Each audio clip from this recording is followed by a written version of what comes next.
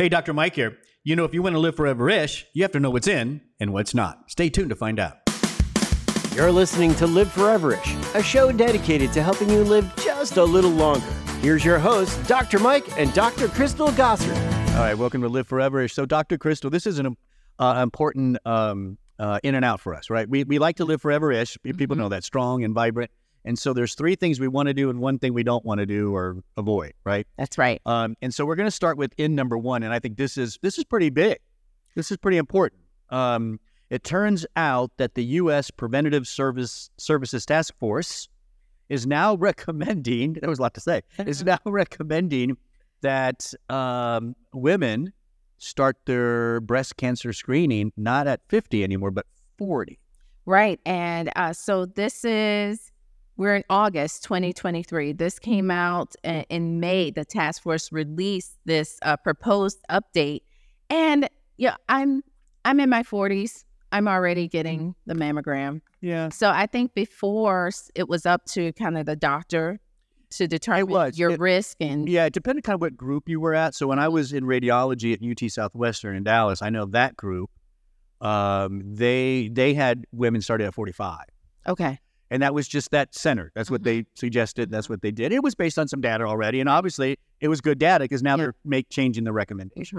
Mm-hmm. And you know, these recommendations are, I would say, a little bit controversial because you have other trusted groups like the American Cancer Society or, you know, even radiology groups or different groups that have had varying positions on the age. Yeah, I think, you know, if I remember right, so I wasn't in women's radiology. We had a whole group for that, and they did all the mammographies. I mean, I had to do a rotation, but I do know part of the issue always was about the radiation. So if you're starting younger, you're getting more mammograms added to a woman's lifetime. What does that really do in a radiation exposure?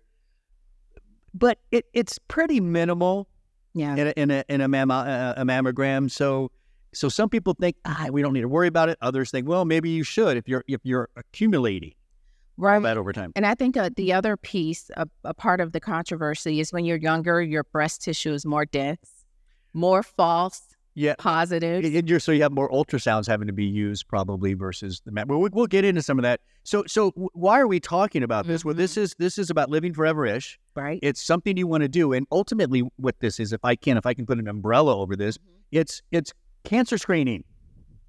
Breast, colon, all the things we can do, right? Because there's no doubt early detection is the best way to survive a cancer. Right. And ideal screening programs find invasive cancers when they can be easily treated. Yeah. Yeah. I mean, cancers that if you waited another 2 or 3 years, it's almost too late. That's right. Right. So so that's why this isn't it. Right. It's not just about breast cancer screening. I think that's kind of the umbrella. But bringing it back to the breast cancer screening, mammography is still going to be, even for most women at age 40, that's still going to be the go-to. But as you mentioned, the younger the woman, the greater chance she's going to have ultrasound, right? As well. They usually do both.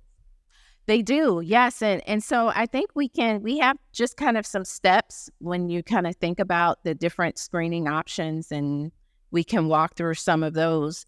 But yes, you're right. The ultrasound combined with the mammogram, I'm dealing with that now. Yeah. I had a mammogram last week. Yeah.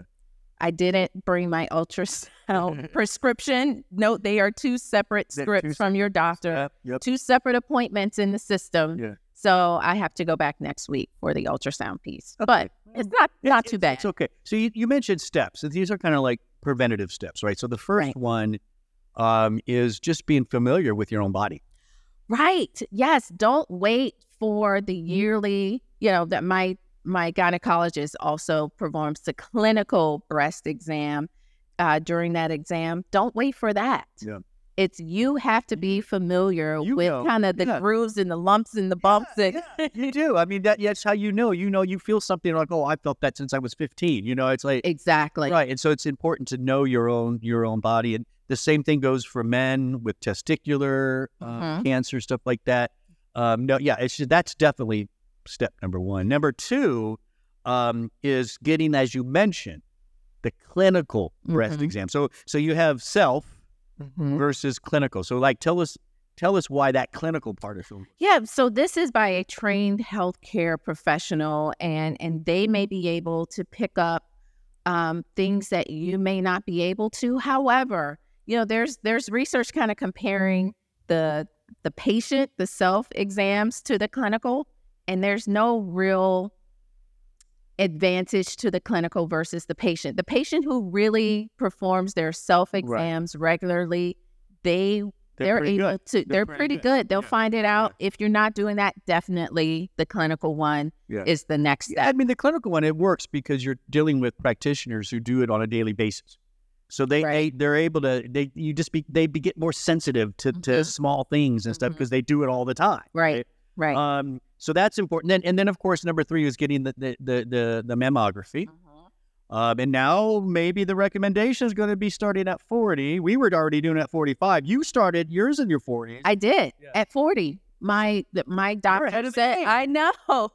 And so it was surprising when I saw this 40. I was like, I'm already getting it at 40. But yeah, who knows why? My doctor said that maybe because I'm African American. And so that puts me in a different category as far as increased risk for breast cancer. But yeah, I started when I was 40, and now my doctors, both of my general care practitioner, my gynecologist, I have multiple scripts on my dresser, and they're all like, "You better go." Yeah. And yeah, so you have to do it. Yeah, I know, absolutely. Mammography is pretty good.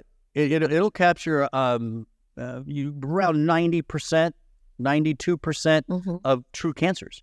I mean, that's a really good, what we call sensitivity rate. Yeah. So it does definitely work, and it is the go-to. And, I don't know when you were actively practicing, I don't think so that they didn't have the 3D at that time. No, we didn't have it.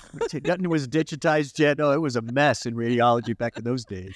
Right. So, that's another option. I read recently about 3 out of every 4 imaging centers now have that technology. Yeah, digital 3D technology has revolutionized radiology. I remember we used to be in these dark rooms.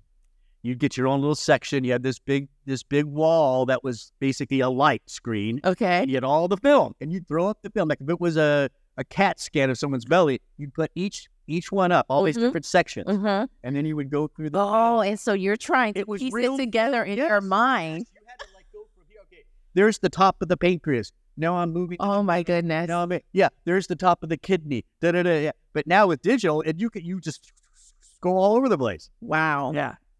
Yeah, we had the old flimsy film. Yeah. And then there's thermography. It seems like I hit a touchy subject. It doesn't work. There's no, let's be honest, there's no evidence that thermography has any sensitivity towards detecting cancer. Right. So what do you think about complementing that with mammography? Why? So I'll tell you, here's what I'm thinking. So as we mentioned earlier, I have the dense breast tissue. I'm going in for the ultrasound. So now I'm thinking maybe I need the thermography, because when I say my tissue is dense, the doctor, the radiologist said, like out of a 1 to 5, I'm a 5.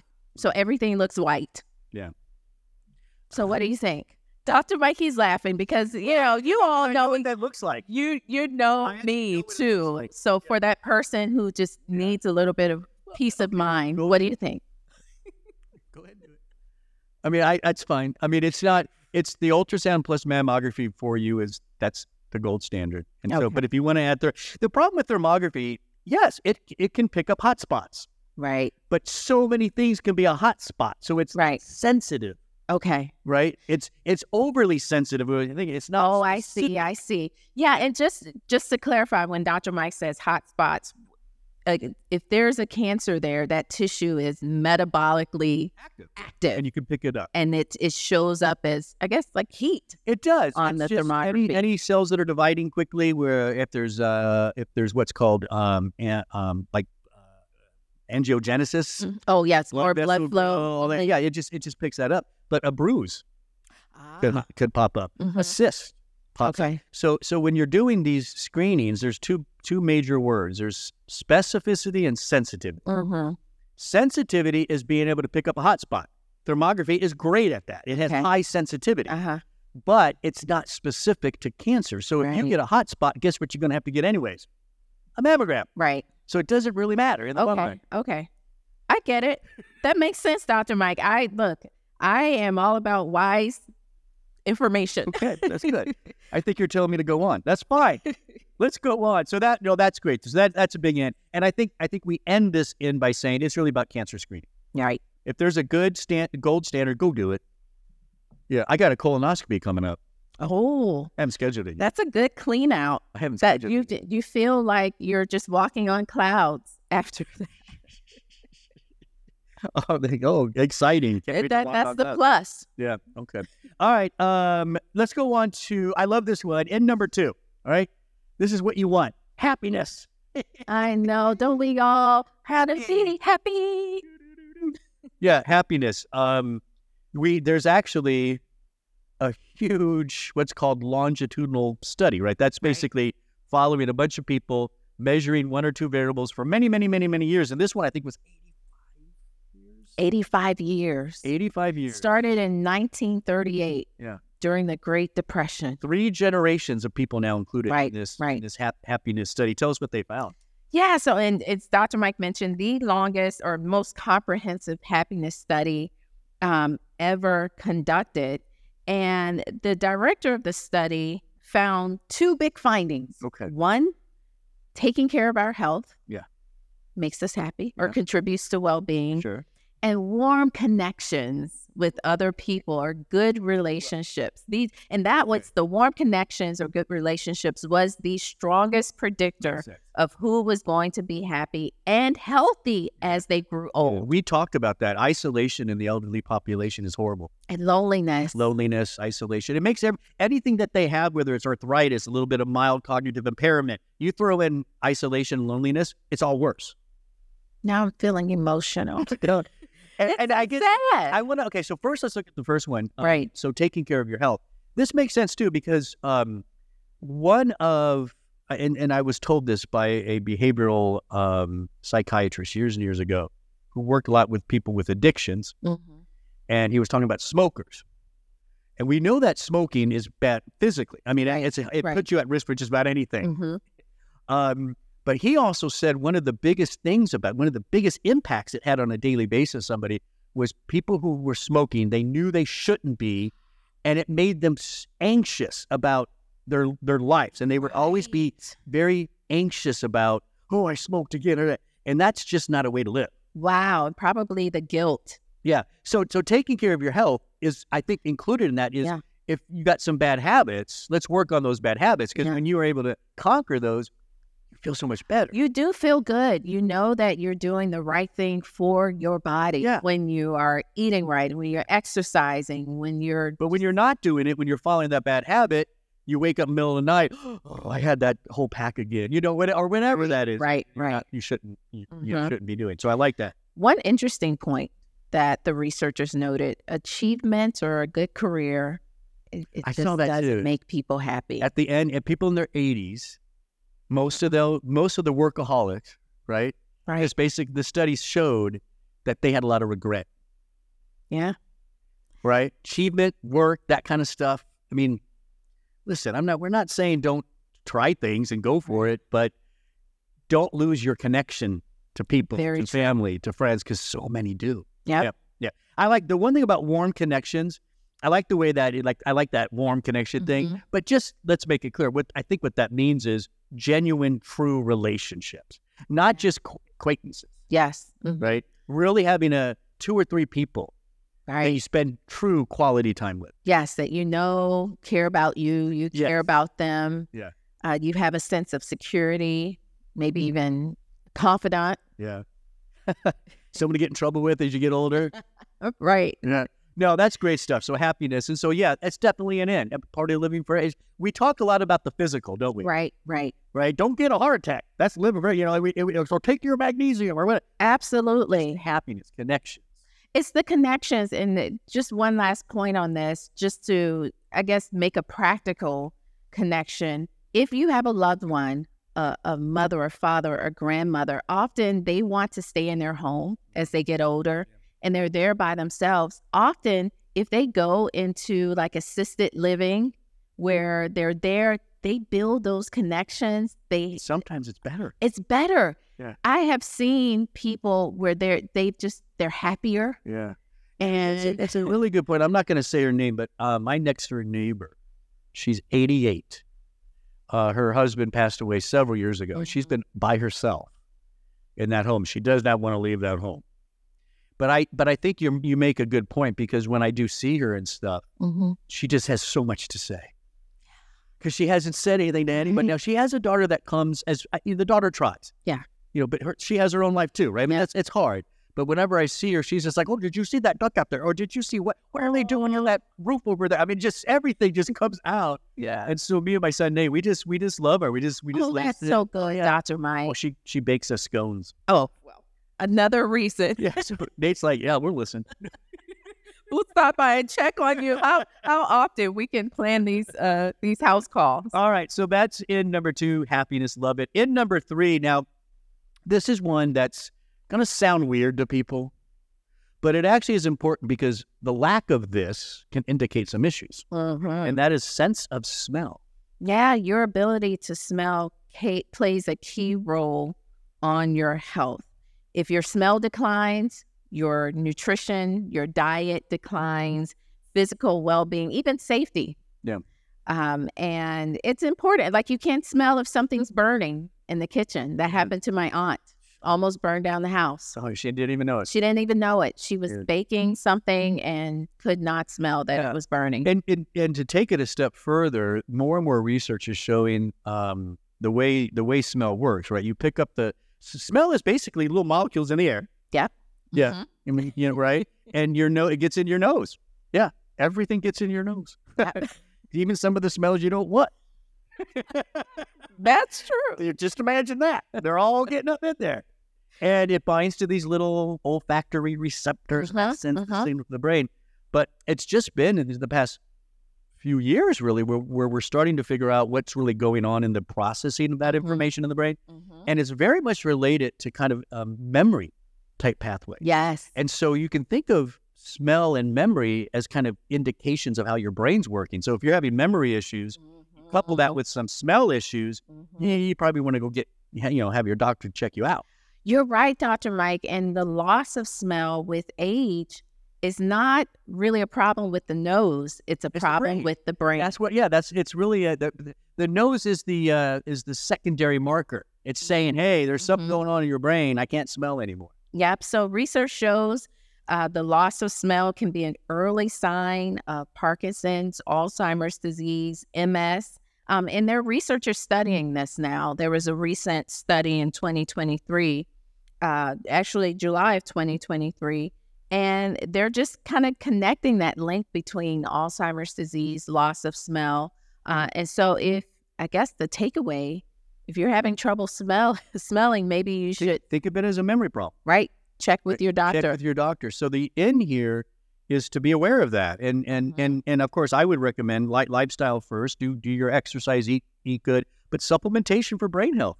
Yes. Magnesium threonate. We did a whole show on that. Yeah, and it's easy. Your doctor can give you a scratch and sniff smell test. Remember those as a kid? Yes. The stickers. It'd be a banana one, a strawberry one. Oh goodness, who knows what we were actually smelling.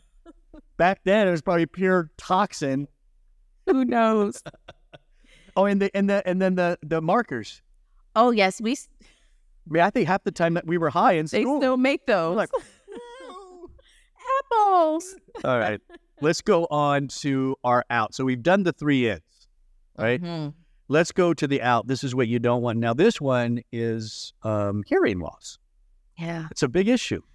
There's a lot of research now connecting hearing loss with overall health, as well as kind of, didn't we do a podcast on hearing loss? We did it, and we talked about sound therapies and stuff. Yes, okay. So check that out at liveforeverish.com. Right. So we now know that hearing loss is a big problem, and I think it's going to get worse as the years progress with all the earbuds and I wonder about that, right? Yeah, I think if you're looking for a career in the future college kids, audiology. Get into audiology, because I think we're all going to be deaf. I mean, there was a time not that long ago where we didn't have any of that stuff. Mm-hmm. The first thing that came out were the big ones, and those weren't as bad because now you're putting them into your ear canal, and I could hear some of the music. People are playing it so loud, We know, or they're talking on the phone, mm-hmm. and it's this blare. You can hear the person literally talking from like 5 feet away, right, through the earbud. It is right in their ear. That has to be causing some problems. It has to be causing problems. But one thing that may be able to help, omega-3s. Yeah, and that's where we're tying this in, right? So we don't want to lose hearing. How do you fix that? Yeah. Omega-3s play a big role. It's about DHA, right? DHA. Now, of course, this is a preliminary association study. It was it was presented in July, just a couple weeks ago at Nutrition 2023. And it's a big nutrition conference. And the researchers published this research where they found that it's an observational study where they found people who had the highest omega-3 blood levels that was associated with better hearing. Yeah. It specifically was the DHA level, right? It was DHA. That's what they measured. Yeah. So there's EPA, DHA. DHA is long known to be more of the brain one, Mm-hmm. right? I mean, listen, makes sense. Fish oil, foundational nutrient for people. Right. It targets inflammation, improves blood flow to the ear. Those ear structures, supports endothelial function in the ear. So I think that it's kind of a no-brainer. It's nice that they tested, where they found in the study they had data on those individuals. Now levels. they need to move more to like the interventional type stuff, right, where you take people with hearing issues, mm-hmm. give them DHA, figure out that. I mean, there's a lot still to do here, right? But it's an interesting association. Yeah. So there are 3 ins and an out: breast cancer screening and overall cancer screening, right? Right. Number 2 was happiness. And then number 3, what was number 3? Sense of smell. Sense of smell, right? And then, of course, what's out is hearing loss. Ramp up your omegas, always good for you. I've increased my omegas from 2 to 4. Remember I told you that? Oh, yes. I do 4 soft chews now. Been doing it for a couple months. I've been asking Dr. Mike to do this for years. I know. And I just decided out of nowhere. Good. Thank you. I appreciate that. Hey, so our sponsor, Life Extension, because we have such a great audience and we really appreciate you, and they appreciate you as well. They have a special discount code for you, 10% off your entire order at lifeextension.com. When you check out, you simply just put in the discount code podcast. That's it. Easy to remember. 10% off podcast. So go check that out. The entire order. Yeah. You order what you want. Go check out up with your cart, and at the very end it says discount code. You put in podcast, 10% off right there. Lifeextension.com. Don't forget, all of our podcasts are up at liveforeverish.com. Yep. When you're there, check them out. There's a whole bunch. We always forget how many there are. I don't know. I can't keep track how many there is. A lot. There's a lot there. But when you do, download, like, share, comment. Mm-hmm. We like to hear from you. And subscribe so you never miss a show. You can also give your email and join Life Extension's newsletter, which is really good. Mm-hmm. That's liveforeverish.com. I'm Dr. Mike. Thanks for listening.